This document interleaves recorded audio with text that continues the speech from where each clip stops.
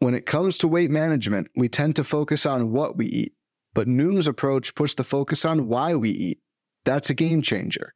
Noom uses science and personalization to help you manage your weight for the long term. Their psychology-based approach helps build better habits and behaviors that are easier to maintain. The best part? You decide how Noom fits into your life, not the other way around. Sign up for your trial today at Noom.com. That's Noom.com to sign up today.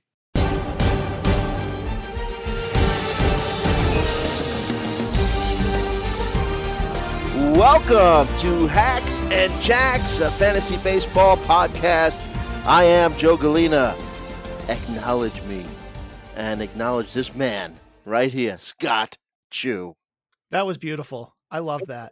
Open like that every time. Hey, you know, I was watching War Games last night, so I'm into the wrestling thing right now. So that's Roman Reigns' little quip there. So acknowledge me. That's beautiful. So what's going on, Scott? You know, not a lot. Just going to the last of the Thanksgivings. I hope everyone had a good Thanksgiving, and I got to do a podcast last week as well. I was on with our friends In the Deep. So that was pretty fun. But other than that, just kind of poking around baseball stuff and doing regular life things, which is kind of boring. But hey, at least I get this respite from that. There you go. Did I see correctly? Did you get some new ink? Yeah. I've got a little dinosaur tattoo now on my arm. My wife just started doing fine line tattoos. So Nice. She needed a canvas, and I provided a forearm to be that canvas. So every week we could expect to see something new on you as she kind of, uses you as a billboard. Maybe not every week, but several times. Oh, good stuff. So glad to be with you. Just as a reference point, we're recording this on Sunday, November 27th, the end of Thanksgiving weekend as we head into the winter and holiday season. So we're going to talk second base. And Scott, we were talking right before the show. When I actually took a look at the ADPs and the availability of second baseman, I was shocked at the scarcity. I mean, we talked third base scarcity, but second base might be a little worse. Yeah. So, I mean, this sort of continues a trend. We've heard about third base scarcity before, but that was because it was so top heavy, right? You don't even have that with second base. It gets very muddled very quickly, right? Even just looking at last season, how they finished, it was really Jose Altuve, Marcus Semien, Tommy Edman, Andres Gimenez, and then like everybody else. Brandon Drury, but he kind of fell off at the end. Gleyber Torres, who was good, not great. Jeff McNeil, who got almost all of his value from batting average, right? He only provided positive value in batting average and a little bit in runs scored. He was a negative everywhere else. Luis Arraez finished in there. Tyro Estrada, who missed significant time. Josh Rojas, who is not that good. I mean, it got really ugly really fast. Like we talk about Trevor Story's bad season. He was still the 12th best second baseman last year. Yeah. Go figure. Yeah. It's ugly. Ugly. Jazz Chisholm was 17th. He had 241 plate appearances. He finished 17th among second basemen. All right. Well, we're going to dive into the second base position. But before we do, I just want to talk. A couple of things have happened since our last podcast there, Scott. Phillies outfielder Bryce Harper underwent Tommy John surgery. I think on our last episode, I think we referenced that he was going to have some elbow surgery, but weren't sure if it would eventually turn into Tommy John. I guess when they opened them up, they realized that they needed to do Tommy John surgery. So prognosis is for Harper to be returning as a designated hitter by the All-Star break and won't play the field probably towards the end of the regular season. So that's a big hit. Yeah, now he could come back a little bit earlier than that, but I'll tell you, it kills some of the early mocks I've done because I was all over Harper, hoping he'd only might miss some time in April, but this really impacts his value in a significant way. He's going to be really hard to value in drafts, and it's going to depend a lot on, especially these early drafts, because the ADPs we're looking at are NFBC, and they're generally for draft champions, right? So there's no IL in that format, but there's also a giant bench. I'm really interested to see where he gets drafted in our, standard 12 teamers, where you have a bit of an IL, right? Or where you have some flexibility on that end, and we're not going to see ADPs for that for quite some time. Right. So what does this mean? I mean, so you got in the outfield for the Phillies, obviously Nick Castellanos, Kyle Schwarber. Maybe we see a little bit more of Nick Maton and Brandon Marsh, but Matt Vierling could also get some playing time as well. Does it really move the needle with these guys when it comes to fantasy, or I mean, it's just you're not going to replace a guy like Bryce Harper, right? Obviously not. No, I think the one, you're not really changing what you think about Kyle Schwarber. This just gives him yet another year where he can be outfield eligible, right? We can definitely expect him to be outfield eligible in 2024 now, which is great. Nick Castellanos, I mean, his value is really just tied to if he still stinks, right? He had a really, really rough regular season, picked it up in the playoffs a bit, but it was really rough. I mean, that's a whole different analysis. It's independent of Harper. Maybe Brandon Marsh, he's left-handed. He's a good defensive outfielder.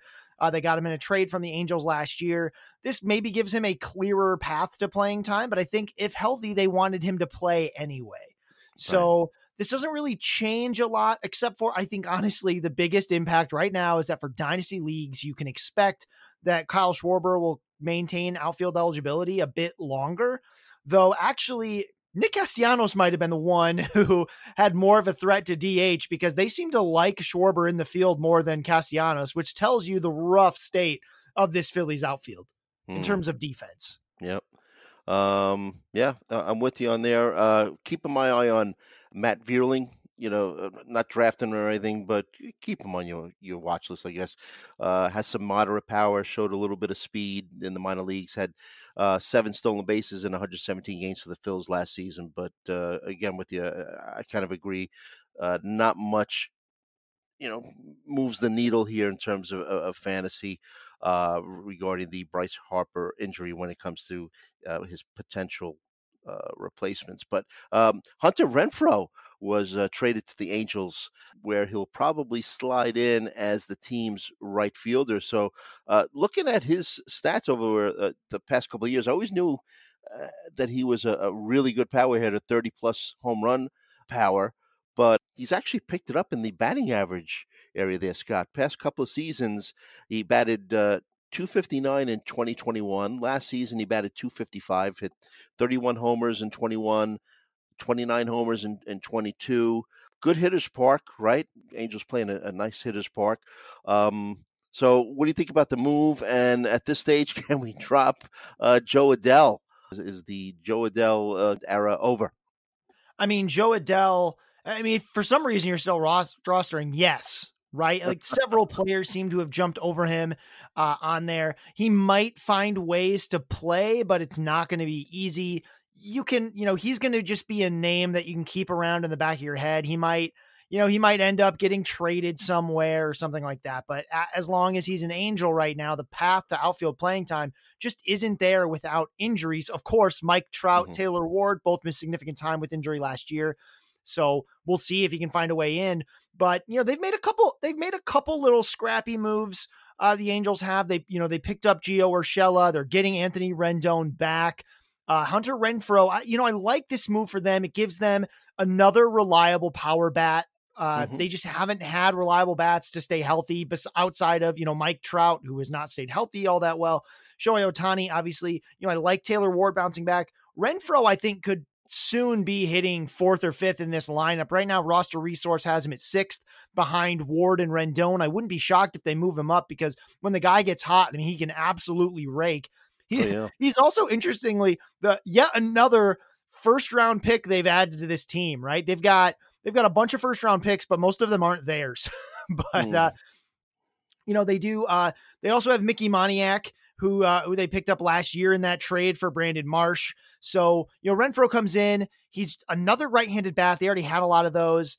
It doesn't really change his value, though, because like you mentioned, he's a big power bat who has okay batting average, and that's a big deal, right? There's no speed. The counting numbers were way down from his his big year in Boston, but I'm not really I'm mostly chalking that up to just, he did miss about 30 games last year with, just ailments and things like that. So the plate discipline is surprisingly good for a hitter with this profile. He's a slugger, but he walks about a little more than average. He strikes out much better than average, only about 23% of the time now. I'm a big fan. This doesn't really change anything though, because again, he's going to continue to hit somewhere behind the 3-4 spot in a lineup that is top heavy. Right. All right. One last piece of news, and it's really nothing earth-shattering there, Scott, but Carlos Santana signed a 1-year deal with the Pirates. I think it's more of a, it's a good real-life signing, I think, for the Pirates, that they get a veteran presence in the clubhouse to help some of their young players out. But I think the time for his fantasy contributions is past. He really turned it on in the second half after he went to Seattle and, did some things, right? He hit for power. Why this team wanted a 36-year-old DH first baseman is beyond me. This team continues to make, perplexing sort of signings, but they've actually done a couple things this winter in terms of not trades. They did make one trade. They got Ji-Man Choi from the Rays, who also plays first base. But they did some weird waiver stuff, right? They picked up Lewin Diaz, who's a left-handed first baseman. He was with the Marlins. He's got big power. I think they're interested in what they can see with him. From your Yankees, Miguel Andujar ended up on this Pirates team. He's not quite 28 years old, but it's been several years since he's been relevant. This is not going to be a good team, but really this team seems to be doing the old, throw it against the wall, see what sticks. Carlos Santana does give them at least one veteran on this team. He's the only person projected to be older than to be 28 years old or older, except for Ji-Man Choi and then, of course, Carlos Santana. They're the only two guys on the hitting side of this projected 25-man roster to be older than 28. So at least they're doing something, right? They're finding some. They're trying to find something. This team is still several years away. The rotation is really rough. Right? I think most people would struggle to name more than maybe 2 or 3 guys in it. Roansy Contreras, Mitch Keller, JT Brubaker, and then Johan Oviedo, Bryce Wilson. And then, they might have some guys in the minors that I'm not thinking of because I don't follow. They've got Luis Ortiz, I guess. I don't know who really that is. Just a bunch of not much, but I'm sorry. Luis Ortiz is actually a decent prospect, but Mike Burrows is not, Cody Bolton is not. They got a lot of sort of also rans, but it's interesting in that Santana will play. This is an NL only sort of thing, but you never know. This team has a lot of big, guys who kind of swing the bat, who can hit for some power. I'm more interested to see what Ke'Bryan Hayes does. I didn't even rank him in my top 200 hitters that I did recently, simply because I just was not that excited about what he showed in 2022, but I guess he could be better in 2023. But yeah, Jack Sawinski. Like you said, he had Cruz is the guy.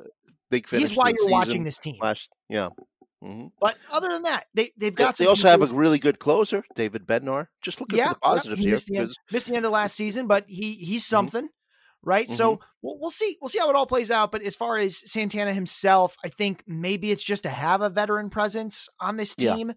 But I won't be shocked if he provides fantasy utility from time to time. I think both he and Ji-Man Choi could be guys that you might start for a week or two because they get good matchups coming up. Or, Jack Sawinski, same thing, super free swinger, but could provide some value. Even Rodolfo Castro on this team provided some value at times. So we'll see. This team will be one that we talk about because some guys are going to get chances to hit 3rd, 4th, 5th that would not make other rosters. And that volume alone, Santana's going to play every day. That volume alone gives him some sort of fantasy value, just not very much. Right. Okay. Well, like I said, basically more, in my opinion, more of a veteran presence, because I remember when he was with the Phillies, right? Didn't he call out a bunch of players who he felt weren't putting their, giving it their all and were busy playing video games instead of, prepping for games, whatever. So, but that's a good analysis on your part of the Pirates. And it just, unfortunately, just seems like it's been several years since they've been trying to rebuild. So really good franchise, good great ballpark. I'd love to visit it. So hopefully better days for the Pirates. Oh, before we move on, Scott, just want to give a quick Aaron Judge update. Judge supposedly met with the San Francisco Giants this week.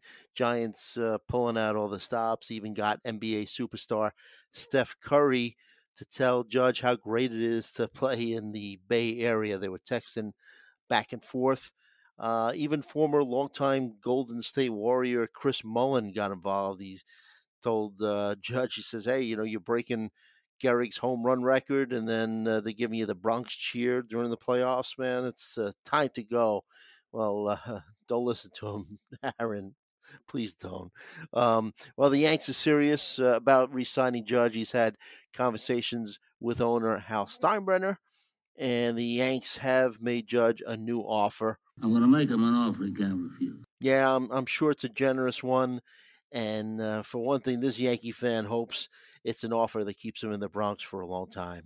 Let's get on to second base there, Scott. And, man, the second base position, we're missing. At one point, we had Trey Turner, who had shortstop and second base eligibility, right? You brought up in the notes we were sharing before the show, you brought up Mookie Betts having second base eligibility. Unfortunately, only played 7 games last season at second base. So outfield only eligibility in NFBC, Fantrax, and CBS so far. But Yahoo, very liberal, so he'll be. Yahoo uses that 5. It's 10 appearances or 5 starts, which is a little harder stat to get your hands on. But, the fan, different auction calculators and things like that do a decent job trying to tell you how that works. Mm-hmm. So if you use like the Fangraphs auction calculator, they talk about starts to qualify at position for position player. If you put 5, you'll get the full list of guys who qualify at second base. I mean, the biggest thing about second base is just how many of them are eligible at other positions. It's a little different this year. If you're looking at like 20, the 20 appearance qualifiers, like in NFBC, Fantrax, Yahoo, we have more second base only guys. But when you go to like Yahoo or something like that, you're looking at almost everybody qualifies elsewhere, which is really something we saw last year, less of it this year. But yeah, we're not going to talk about Mookie Betts that much. We'll talk about him in outfield, but leagues, in Yahoo leagues where Mookie Betts is available, he actually should move up your board. He is by far the best second baseman available. Agreed. I'd have him at $5 or $6 more than any other second baseman, at least. Mm-hmm. But otherwise it starts fine, but it's going to feel real average in a hurry. Yeah. So NFBC, top 3 guys going. I was a little surprised to see Marcus Semien, number 1, followed by Ozzie Albies and Jose Altuve. In my opinion, I'm thinking Altuve has the highest floor from among these 3. He stole some bases again last season, had 18 stolen bases. The power's still there, had 28 home runs, and the batting average of 300. Basically, he has the highest floor, I believe, of these top 3 guys, like I mentioned, Semien and Albies. Yeah, absolutely. I mean, Altuve did finish as the number 1 first baseman last year by, a safe margin, probably over $1, depending on exactly what your format was.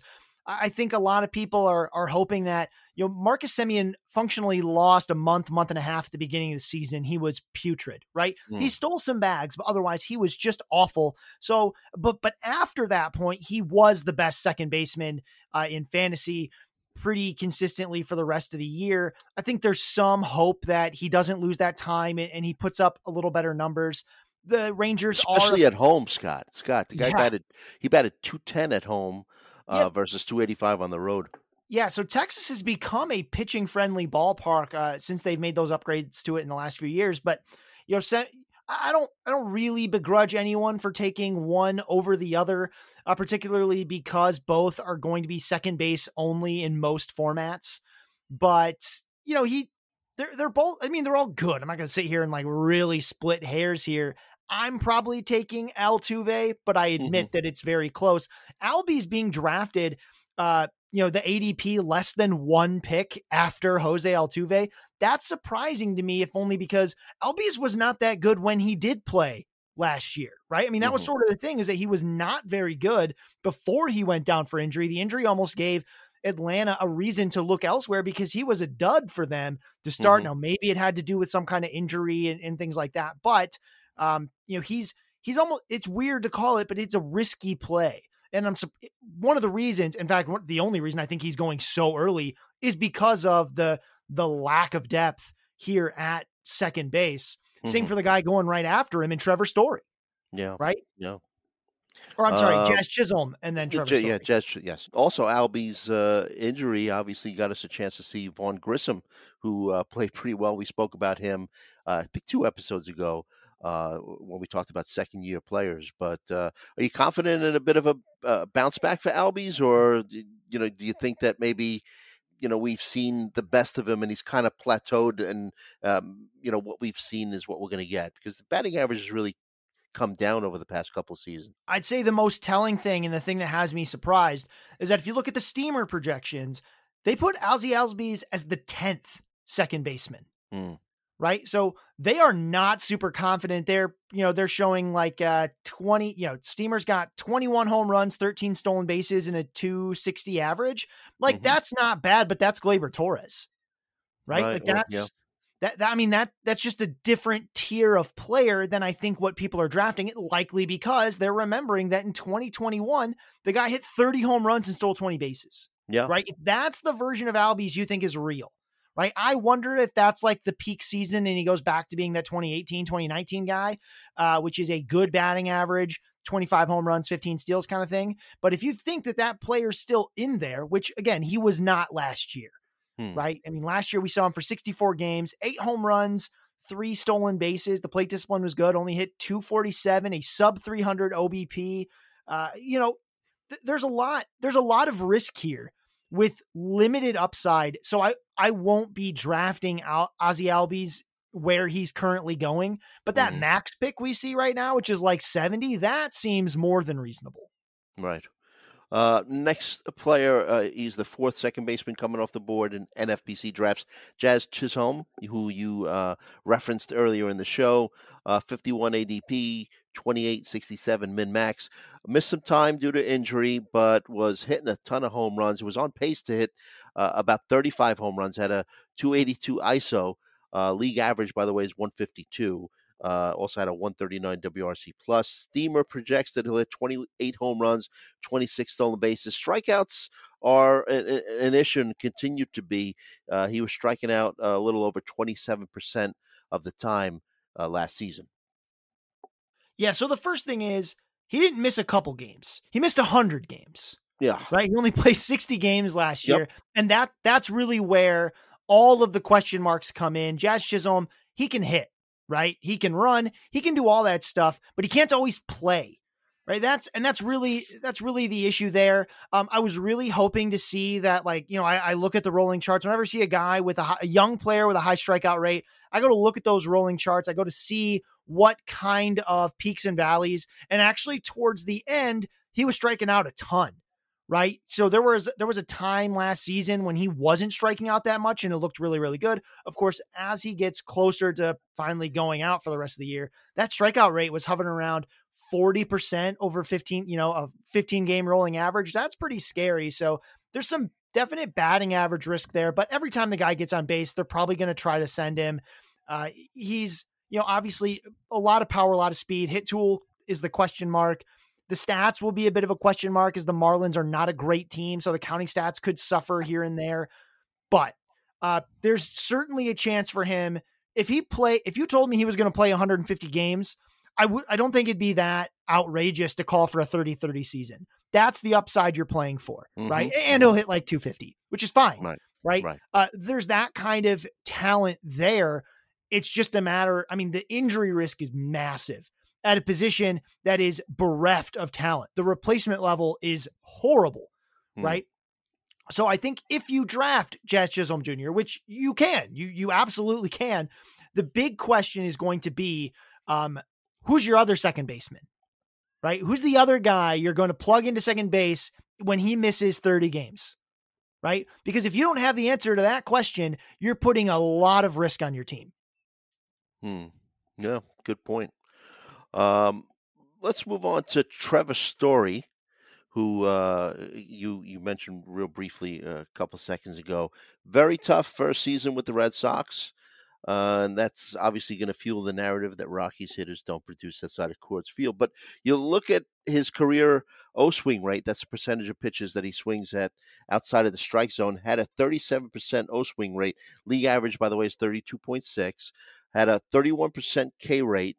Plate discipline was obviously an issue, but after when he got off to such a tough start, like, was he pressing?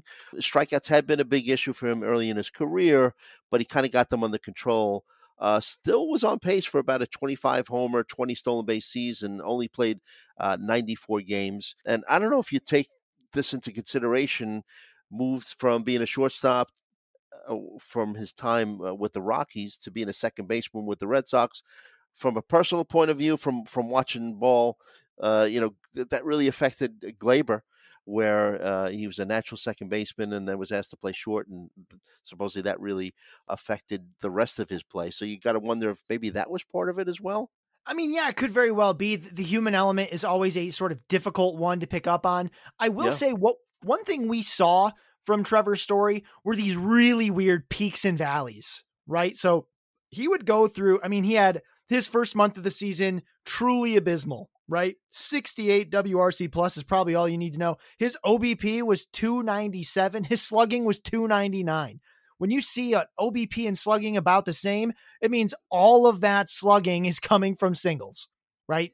Singles and walks. That's all it is, right? There was absolutely no power to his game. And then in May, he gets a bunch of power the second half of May, right? He goes through this crazy peak. It was around the same time. Game, right? That 3-homer game. Yeah, yep. It's around the same time as, it's around the same time that we saw Marcus Semien going off. Because I remember having these podcasts talking about how, like, hey, this is what, this is why these guys are, these guys can turn it around at any time, right? He hit 9 home runs in May. 9, right? Like, that's considerably more than he hit, like, for the rest. The whole season he had 16? He hit 9 of them in May. So there's certainly a big ceiling here. He also stole a lot of bases for not really being around that much. His May was so good that it was like I don't want to say it was a league winner, but again, 9 home runs, 5 stolen bases in the month of May, just May. That's insane. So there's clearly still explosive potential here with Trevor Story. I was looking at the rolling charts yet again. The strikeout rate one actually didn't look as bad as you think, right? Like he didn't have the same, he has every year he has these big volatile swings in strikeout rate where he'll go from a 15 game rolling from like 13 up to 40. Right. Over the course of like half a month, he just starts striking out all the time. It was actually a tighter band this time. It was just elevated. So he was striking out more. You wonder if that's pressing. You wonder what it is. Batting average is probably going to stay down, right? That's the biggest thing Coors gave him. He was a 290 hitter for his last 3 years in Coors. I'm sorry, 3 of his last 4 years in Coors, between 2018 and 2020. You only hit 251 in 2021. That's closer to a batting average I would expect. The strikeout rate probably should get a little better. It might be worse than it was before, but it should be under 30 somewhere. I like Steamer's projection there, about 26.7%. I actually kind of like the projection overall, right? 23 home runs, 17 stolen bases. That sounds about right. Yep. I think that's a good way to hedge that bet. And when you do that, you end up with a guy who, looks to project inside the top 8 or 9 second baseman. Right. So is this early to pick him? Yeah, but the ceiling, of course, is higher than this. And again, second base is terrible. So I can see why people are going out on that limb to grab Trevor Story and hope that he does a little better.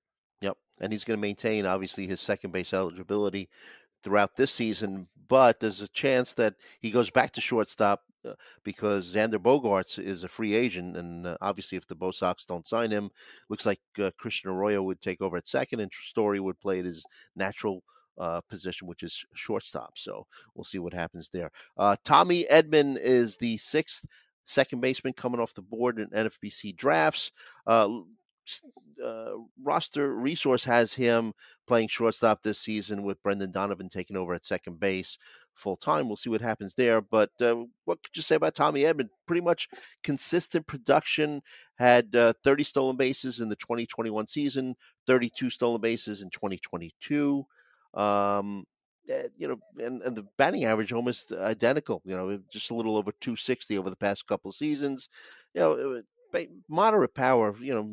Maybe lower teens. But the question is I think in terms of his stolen base production, if he's going to continue to batted leadoff in 87 games last season and batted ninth in 31 games. So make a note of that. Yeah, that was very. I mean, I thought that was kind of interesting the way that panned out. And 21 of his steals come from those 87 games batting first, right? Yeah. Those 31 games where he batted ninth, he only had 2 steals, right? And that's not going to cut it, right? So almost all the steals come from batting first or second, which makes a lot of sense. That's just kind of how stolen bases play out, more opportunities, things like that. He is a valuable player, and he is exactly what he looks like, right? I don't think there are any surprises with Tommy Edman. He did actually have a really bad month of July, so I could see someone maybe saying there's more to it, but he needs to lead off. I wonder if Lars Nootbaar on this team is going to get more chances to lead off. In theory, Edman is a switch hitter, but he doesn't really walk. He's more of a put ball and play kind of guy, which is fine, but that OBP ends up staying quite low. So there are teams that, that prefer a higher OBP type of player to set the table. Lars Nootbaar fits that bill much better than Edman does. Edman's more of a classic leadoff guy where he puts the ball in play and then runs. He slugged 400, which is better than he had slugged in either of the previous 2 seasons.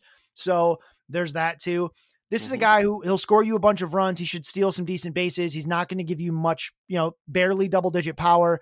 60 RBI would be a lot, right? For him, good, decent batting average, not great. It's a safe play. I don't love it in a lot of the 12 by 12, like category leagues, right? Not roto, but head to head categories, simply because I tend to punt stolen bases quite a lot. So I just don't need what Edman brings to the table. But he will be eligible at second, short, and third in Yahoo leagues, I believe. So there's a little bit of value there. He's definitely second and short everywhere else. He played, almost all of his games, but he had almost all of his starts between those 2 positions. So we'll see how it goes.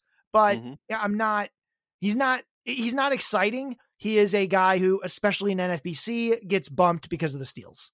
Why don't we take a quick break right here, and when we come back, we'll continue our examination of the second base position. We'll pick it up with Andres Gimenez right after this. Fads come and go, and nowhere more than in the world of weight loss. That's why Noom has created weight management programs that are made to last. Noom uses science and personalization so you can manage your weight for the long term. Their psychology-based approach helps you build better habits and behaviors that are easier to maintain. And they help you understand the science behind your eating choices and why you have those cravings. Noom's personalized courses are easy to follow and will help grow your confidence with tools you can put into practice on day one. The best part? You decide how Noom fits into your life, not the other way around. And based on a sample of 4,272 Noomers, 98% say Noom helps change their habits and behaviors for good. So stop chasing health trends and join the millions who have lost weight with Noom. Sign up for your trial today at Noom.com. That's Noom.com to sign up for your trial today. And we're back. Hacks and Jacks, a fantasy baseball podcast. Joe Galena, Scott Chu, breaking down the second base fantasy baseball position. And we're going to pick it up right now with Andres Gimenez. Had his breakout season for the Cleveland franchise. 82 ADP, 57 112 min max. Batted 297, but expected batting average was 257. 2020 potential. Had 17 home runs and 20 stolen bases. Steamer has him projected for 19 homers and 17 stolen bases. One thing I saw that was a little surprising to me, I had trouble getting around on four-seam fastballs over the past couple of seasons. Had a 227 batting average against four-seam fastballs last season. And in 2021, I think he had a 215 batting average against four-seamers. So that was kind of odd. But, potential for a 2020 season at Andres Gimenez. Yeah, at least he's hitting the hard stuff. Right? Yeah. And by hard stuff, I mean the breaking balls, which Yes, are just a lot harder to make contact with. He hit 297. There's a really, really good hit tool here. The power, 17 home runs is probably close to the peak. I'm not sure I see a whole lot more power here. He just doesn't. He doesn't try to. Not a 30 homer guy. I agree. Yeah. He's just not someone that tries to hit the ball that hard. If he gets to 2020, it's because he got exactly 20 home runs, right? So, I mean, the batting average, I don't know why, Steamer projects him at 267. I guess I understand why they're doing that. The expected batting average was considerably lower. It was at 257. But remember that expected batting average doesn't take into account where the ball gets hit. And this guy sprays the ball all over the field. He hits a lot of stuff right back up at the middle. 35.8% of his hits went right back up the middle. That's a good way to get hits. So, he sprays the ball everywhere. I like that he had more barrels, not a ton of barrels, but more barrels, right? That's how he's going to get, that launch angle, that 11.7% launch angle. That's how he gets the most out of this sub 90 average EV, right? That's just how he does it. Because he hits a lot of line drives. It's sort of like the best fantasy version of like a Luis Arias, right? Double the home runs, double the steals, and good batting average because of the way he sprays the ball. I think his batting average should be closer to 280 than 270. I think, the OBP will be fine. He only walks at an average rate, but there's good power. There's good speed. He's eligible at second. He's eligible at short in Yahoo, but not elsewhere. He's a good player. He moved up my rankings quite a bit throughout the season. This is a safe pick, and we're getting towards the end of those here at second base. Yeah. Next player we'll talk about, and the 8th second baseman coming off the board in NFBC drafts, Gleyber Torres, 127 ADP, very streaky, lots of peaks and valleys in his season for 2022. And I remember you talking about it when you were doing the hitters list, right? Batted 180 in August, batted 323 with a 962 OPS in September. That's a good description of how just streaky he was, right? Was dealing with a wrist injury in the middle of the season. You got to wonder if that continued to bother him. Maybe that was an underlying issue, but really overall, we've talked about this again. He's not going to hit those 38 home runs that he had in 2019, but his 2022 average exit velocity, hard hit rate, and barrel rate were all career high. So I guess that's something to be optimistic about. And his launch angle was close to a career high. But another interesting thing is that just seems to be a guy that is going to steal a few bases for you. Past couple seasons has had double-digit steals, 14 in 2021 and 10 last season. Yeah, again, first let's point out there's a 50 ADP pick gap between Gimenez and Torres. Yeah, that is a cliff, right? People just stop caring about second base at that point, and it's not like everyone's got one, right? This is the 8th one off the board, so that is kind of interesting to me. His streakiness made him difficult to deal with in leagues, right? Because something was always off, right? Like power was there, but then he didn't steal any bases. And then he stole some, his month of June was pretty good. He had 4 steals, 3 stolen bases, and a 244 average, right? Like something always had to give for Gleyber Torres. He never had all those tools working.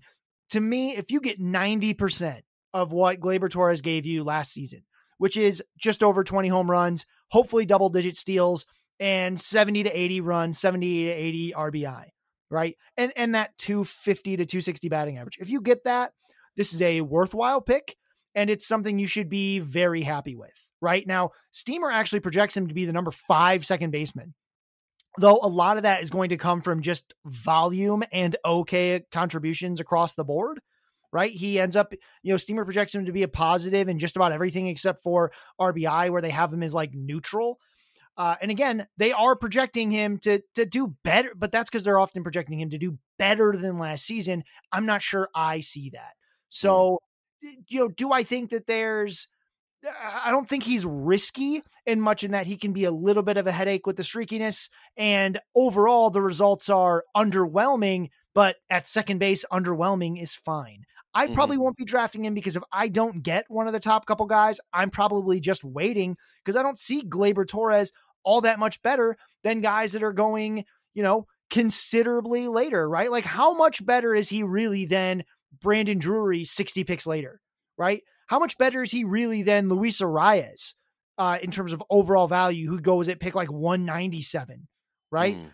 There's other guys there, right? Or I'm going to look at other needs, right? Why not just wait? And if I wait till later, because I'm like, oh, well, I'm going to need stolen bases anyway, I'll just grab John Birdie later, right? Yeah. I mean, it's just not that exciting to draft Gleyber Torres. And I think you're going to start seeing that. Like, why not wait even 2 rounds in an NFBC draft later and, take a gamble on a Max Muncy or a Brandon Lau who can be a difference maker, because that'll never be Gleyber Torres. Yeah. We're going to get to those guys now, like Jorge Polanco's next. Big time regression after a 2021 career season. And, he had some health issues as well. Early season back issue, late season knee injury. It ended his season early, only able to play 104 games. If you're looking for positives, plate discipline improved, had a 14.4% walk rate. His swing rate dropped below league average at 28.4%. Steamer thinks he's going to bounce back. What do you think there, Scott? I mean, why not? I was surprised to see him do so poorly. He finished as the 27th second baseman last season in Yahoo leagues, because that's going to add in some guys who maybe weren't second base eligible in some leagues. But I was surprised to see it. I wonder how much the injury kind of came in. I was stunned at the walk rate, right? Doubled his walk rate. So I wonder if some of that was just him knowing he can't put the same sting on the ball that he did before. Especially with a back injury, yeah. Yeah. So, I mean, I think the biggest thing I'd try to call out here is number one, that 2021 season is this is not going on a limb to say it's peak season, right? I was surprised he got double-digit steals that year. 33 home runs is a whole lot more than I thought he'd ever hit in a single season. If you want to see something more realistic as a 90th percentile finish, go look at 2019. He hit 22 home runs, but scored 107 runs, right? I don't think the Twins offense is quite that good, but this could be a guy who he's probably more like to me, he's not that different from Gleyber Torres in terms of what the overall production could look like, except maybe with a higher ceiling for me, just because, maybe the steals aren't all there, but I do think there's a better batting average upside with Jorge Polanco. But again, sort of splitting hairs.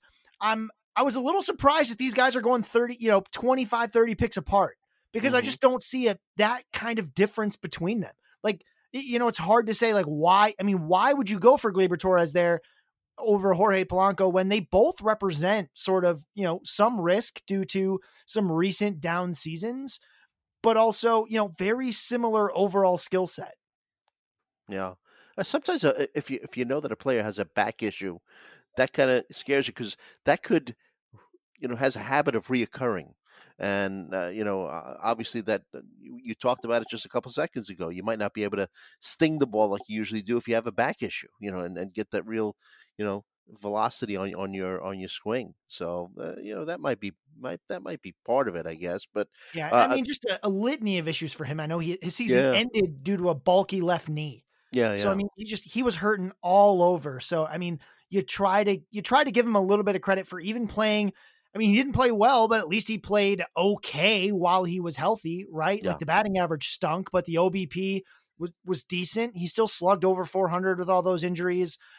He still hit 16 home runs in about 104 games. That turns into about 20 home runs in a full season. Yeah. So, that's just about what you kind of talked about with his 20. You were just talking about his 2019 season, right? That's right around what he was doing there. So,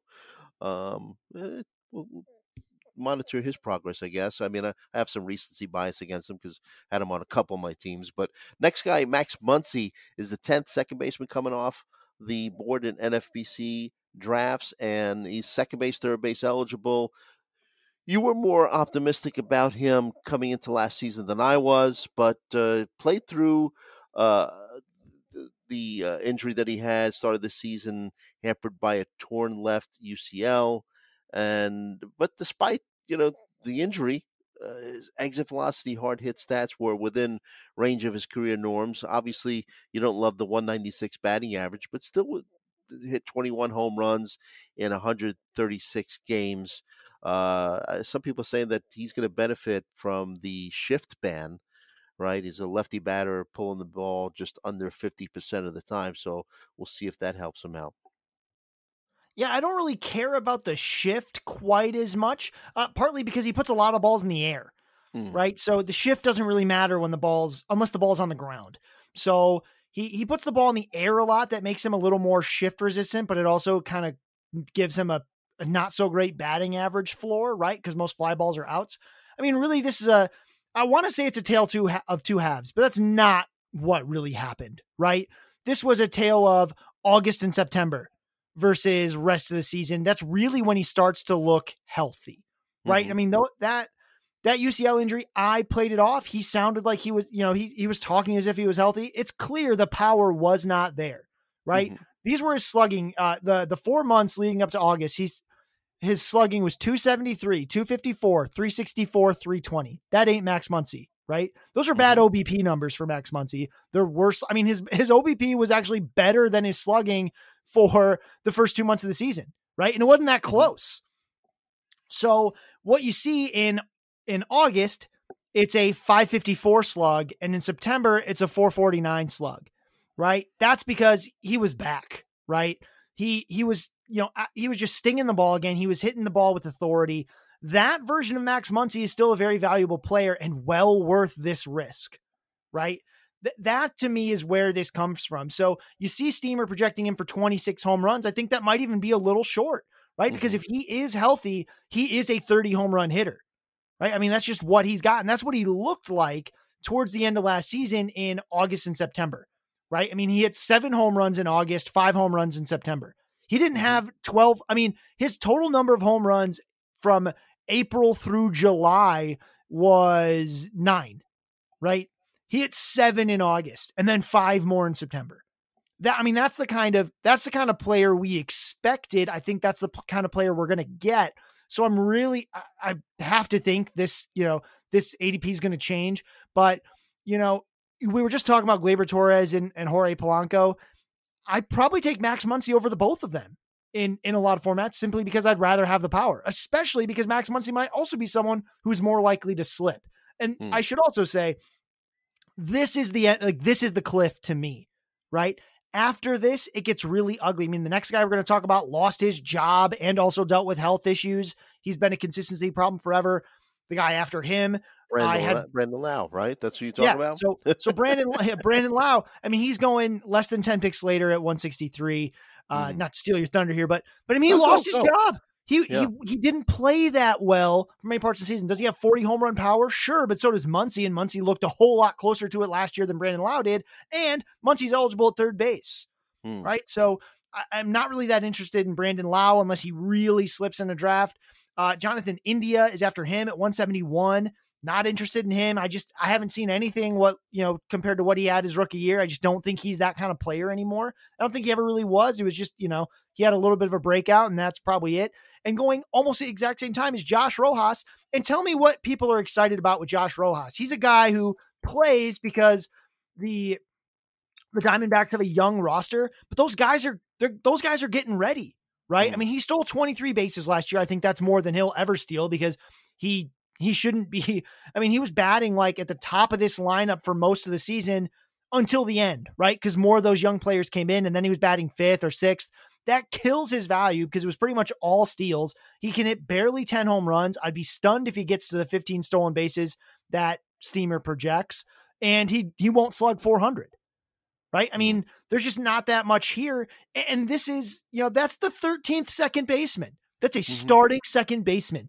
Right? Like that's ugly. That's ugly. And it's going to just keep getting worse because you just need so many things to go right for the guys that are going to keep going. Like not to just blow through them, but Jonathan India, Josh Rojas, Brandon Lau. I mean, Lau is the guy I want of those three because the ceiling is a top 5 second baseman, right? 2019. That's what 2019, 2021, he hit 39 home runs. So you got to wonder if some of that power comes back. But like you said, has had a history of not being productive against left-handed pitching, and Ray started sitting him against some lefties last year. And your guy, Isaac Perez, right? He could take some playing time away from him. Yeah, Vidal absolutely. Brujan as well, too. Yeah, I mean, I'm stunned Steamer's projecting such a such a good year for him. They've got 27 home runs, right? This guy played 65 games last year. He's played 1 year where, he's got 2 seasons where he's played half of a year, right? He did it in 2020 and he did well. He did it in 2021 and he did excellent, right? 2019 was a good year and that he hit 17 home runs, had a 127 WRC plus, but he only played 82 games. Last season, he played 65 games, right? Steamer's projecting 134. That's where that projection is, kind of giving him all that value. I just don't see how that happens, right? Brandon Lau did not finish as a top 30 second baseman in Yahoo last year. Let that sink in. Yahoo, so many, a lot of guys qualify, but he just wasn't there. In fact, I don't even think he was a top 60 because of how little he played. Yeah. Right. And of course he plays for the one team that just doesn't have patience and will absolutely take him out and plug someone else in. Mm-hmm. The Rays will absolutely platoon you if they think it gives them any kind of advantage. And that's what I expect to happen. Right. So I'm not at all excited about Brandon Lau, but again, especially in a 12 teamer, if I had to pick between Lau, India, Rojas, I don't want these safe floor guys. I want to swing for the fences at this point, right? If I'm taking if I'm going to have the worst second base starter, then I want the one who has the potential to be a top 5 or 6 if he plays all year and looks anything like that 2021 version. I'm not expecting that, but I certainly like him more than the rest, but obviously not nearly as much as Max Muncy, who I think has the similar upside, but a much safer floor and a more realistic path to that upside. Right. Another guy that finishes our top 15, Whit Merrifield, really took a big downturn last season and got traded from the Royals to the Blue Jays and played even worse, right? I mean, led the league with 40 stolen bases in 2021, only had a total of 16 last year. So basically, his overall batting average last season was 250. This guy used to pencil him in for 290 plus, right? So his batting average in 2020 was 282. Then it went down to 277. And like I said, last season, 250. The power is basically not there anymore. I mean, he used to be like a 15 plus home run guy, and now he's just barely making double digits. I mean, if you don't like, the Rojas's and the India, and are you shying away from Merrifield as well? No. So a couple weird things. I too also thought he was worse as a Blue Jay, but he actually wasn't. He was better. He was bad when he initially joined the Blue Jays, but he ended up having a really good September. He hit 4 home runs that month, hit 338 for a batting average. His second half batting average was 271. As a Blue Jay, he hit 5 home runs in 44 games, which is more than he was doing otherwise. Mm-hmm. And he hit 281 with a 446 slug. Here's the problem. 1 stolen base, right? So his steals were largely a function of being a Royal and hitting near the top of a Royals lineup that team steals tons of bases. It's the only way they can score runs. But Bobby Witt took over that role, right? They just didn't try to send Whit Merrifield. And when they did, he got caught, right? So Whit Merrifield got caught in both of his last 2 attempts. It was the only 2 attempts he had in September. There were very few counting stats to speak of. For the last 2 games of the season, he hit in a doubleheader, he hit 1st and 4th. That would be interesting if I thought he'd be anywhere near the top of that lineup. But the rest of the time there were lots of times as a as a Blue Jay that he was hitting 8th, 9th, 7th, 8th, 9th. That's just not a place for him to provide any kind of fantasy value. I think the the steals projection, unless he's somewhere close to the top of that lineup, has to come way, way down. Right. And guy, Projected for 18. Yep. Yeah. He's 33. He's going to be 34 when the season starts. Guys don't go up in stolen bases at that age. Right. That's just not how that works. Not to be ageist or anything, but you're just not as fast.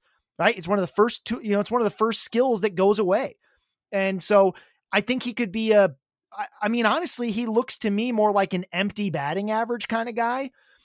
So why he's being taken ahead of other guys like a Luis Arias or Jeff McNeil makes no sense to me, because his power is not that much different.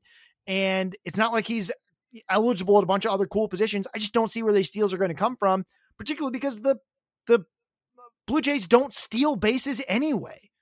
Right. This just isn't a team that needs to do that. I'm going to check real quick here. They finished bottom half of the league, 21st in the league in stolen bases last season with 67. Just, by contrast, the Royals were 7th. They had 104. So almost 40 more stolen bases on that team, because that's what they do. Right. Whereas, Toronto just doesn't need to do that. And Whit Merrifield wasn't that good at it as a Blue Jay anyway.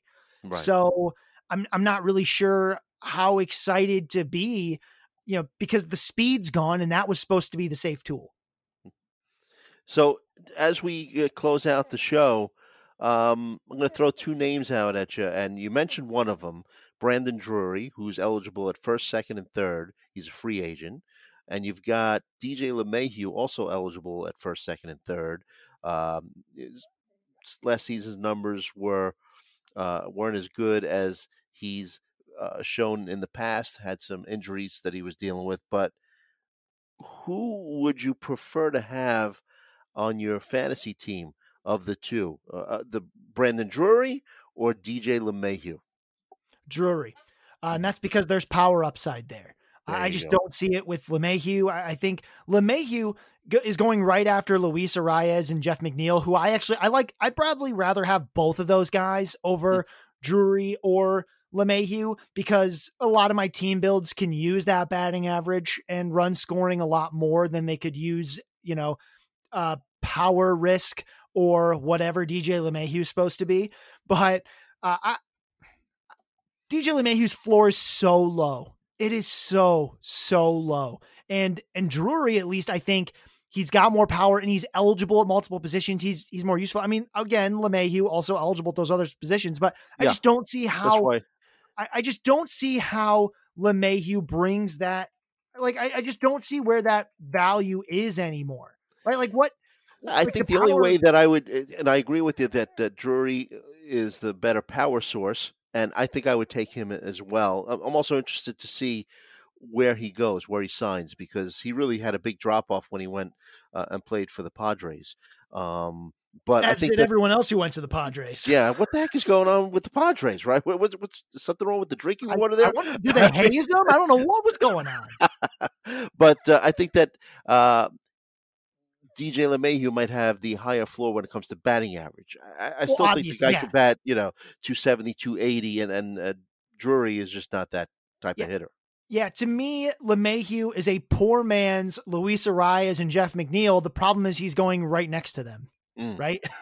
So, I mean, those three guys, Arias, McNeil, LeMahieu, those are, not so much LeMahieu, because his batting average ceiling isn't nearly as high to me anymore, and the power is not good. But to me, if you don't hit on maybe one of the top, if you don't get someone like a Andres Jimenez, that's probably the last second baseman I want.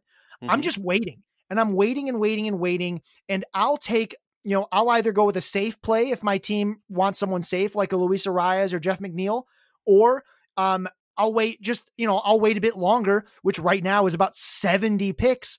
And if I need power, I'll take Max Muncy.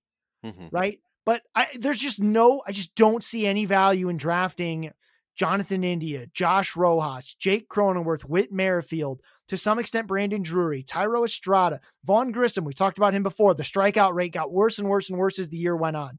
Right. And I'm not sure, there's also big playing time questions there, depending on what happens with Dansby Swanson. Right. I just don't see it. at that point, just go for those batting average guys, right? If you don't have, if you Jeff don't McNeil.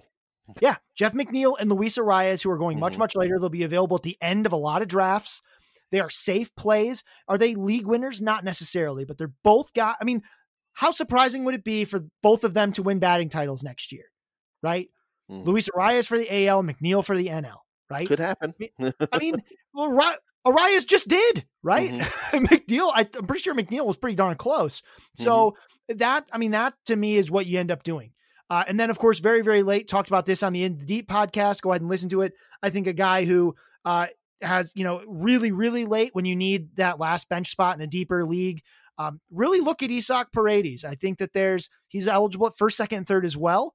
Obviously not in the same tier. These other guys, he's going at pick 400 right now, but there's real power here. And I'm telling you, I like that hit tool. I don't think he's a 220 hitter. I think he should hit closer to 240, 250 at least and keep that power. So I think there's definitely some value there. I would look at Luis Garcia too from the Nationals. It's a good call. Yeah.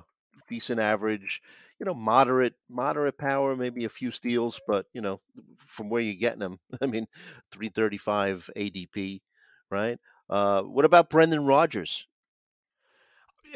He said, man, you look at his April, right? 078 batting average. Look at his September, 183, but in the middle, he was pretty darn good. Yeah, there's some value there in deeper leagues, right? Nothing exciting. Again, another guy with value in very deep leagues. The poor man's Jeff McNeil, Luis Arias, David Fletcher. David Fletcher missed a lot of last season because he was hurt. He's going to pick 557 in Draft Champions. I think there's a little value there, or maybe like an empty batting average of a Nick Madrigal, right. for the Cubs. John Birdie, 41 steals. I think it's going to be. I think it's going to be hard to replicate. First of all, you don't have Mattingly.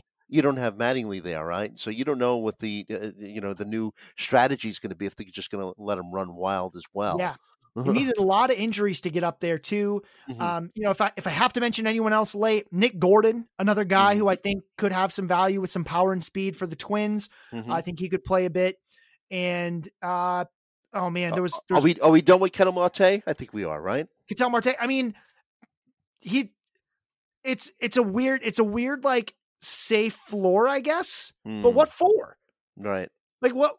Why? At this point, you shouldn't be shooting for floor. Right? At that late in the draft, why are you targeting floor, right? If you need power upside and you don't like Isaac Paredes, I think the other guy to look at who had surprisingly poor offensive season despite having an amazing defensive season, Jonathan Scope for the Tigers. He's second base eligible. I think that could be a guy who goes back to hitting 20 to 25 home runs, right? Probably not 30 like he did with the Twins because it's just hard to hit 30 home runs in Comerica Park with those big, unless you're really targeting certain parts of the field. But I think he should have a lot better year. So those are the really, really late picks, not 12-team guys or anything like that. But towards the end of a 15-team draft, you're going to want. Bryson Stott came on late last season. Yeah, he was kind of up and down all year. But again, an empty batting average sort of guy, little bit of pop, a little bit of speed, mostly contact ability. So, not crazy about it, but it's out there. And then, of course, the Reds picked up Kevin Newman, who is a player in a similar mold. Mostly batting average, a little bit of pop, a little bit of speed, but I think he's going to start for the Reds, so there's some playing time there. And then if you need the stolen base upside, there's one guy that late in the draft, and it's Vidal Brujan, who has superfluous speed, can't really seem to do anything else right, but maybe the Rays find a way to tap into that speed more often. I think there's some value there, but that's really it. You notice we didn't talk about Brendan Donovan because I don't think we should have. There's just not a lot of value there. He kind of peaked for a month or two, and then power speed a little earlier than we've been talking about. Christopher Morel. He's got some pop and speed. I think the Cubs need him to play.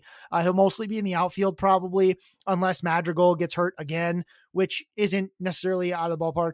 I'm also saying don't take a stab at Gavin Lux again. I just don't. I think that what we've seen is what we're going to get. He was once a top 5 overall prospect. That shine is off, and it's not because of one bad season. It's because of a lot of really weak seasons. Yeah. I held on to Brendan Donovan a little too long in one of my leagues last year. So that's a good call. But he will be there, Cardinals every day starting second baseman, though. So, but I guess I'm with you. Like I said, got burned a little bit late in the season from him. But all right. So I guess Scott, I guess that does it, right? That slams the lid on things for this episode. And next time we get together, what are we doing? Shortstop? Might as well go around the diamond, right? Yeah, let's talk about the position with all the depth. Yes. Right? Right. Let's go talk about a position with fun players. There you go. Follow that guy. His name is Scott Chu at If the Chu Fits. You can follow me. I'm at Joe Galena. What are you doing today, Scott? Curling? What's the story? No, curling's off for a little longer. We take a bit of a holiday break here, so I've got one more Thanksgiving. One more left. Very good. I'm going to probably be eating Thanksgiving leftovers again today, and then we're just going to put it to the side, and that's it. Move on, right? So, hey, subscribe to our podcast wherever you get your podcast content from. Leave us a nice review if you don't mind. And as always, we hope that all of your fantasies become realities. And we'll see you next time.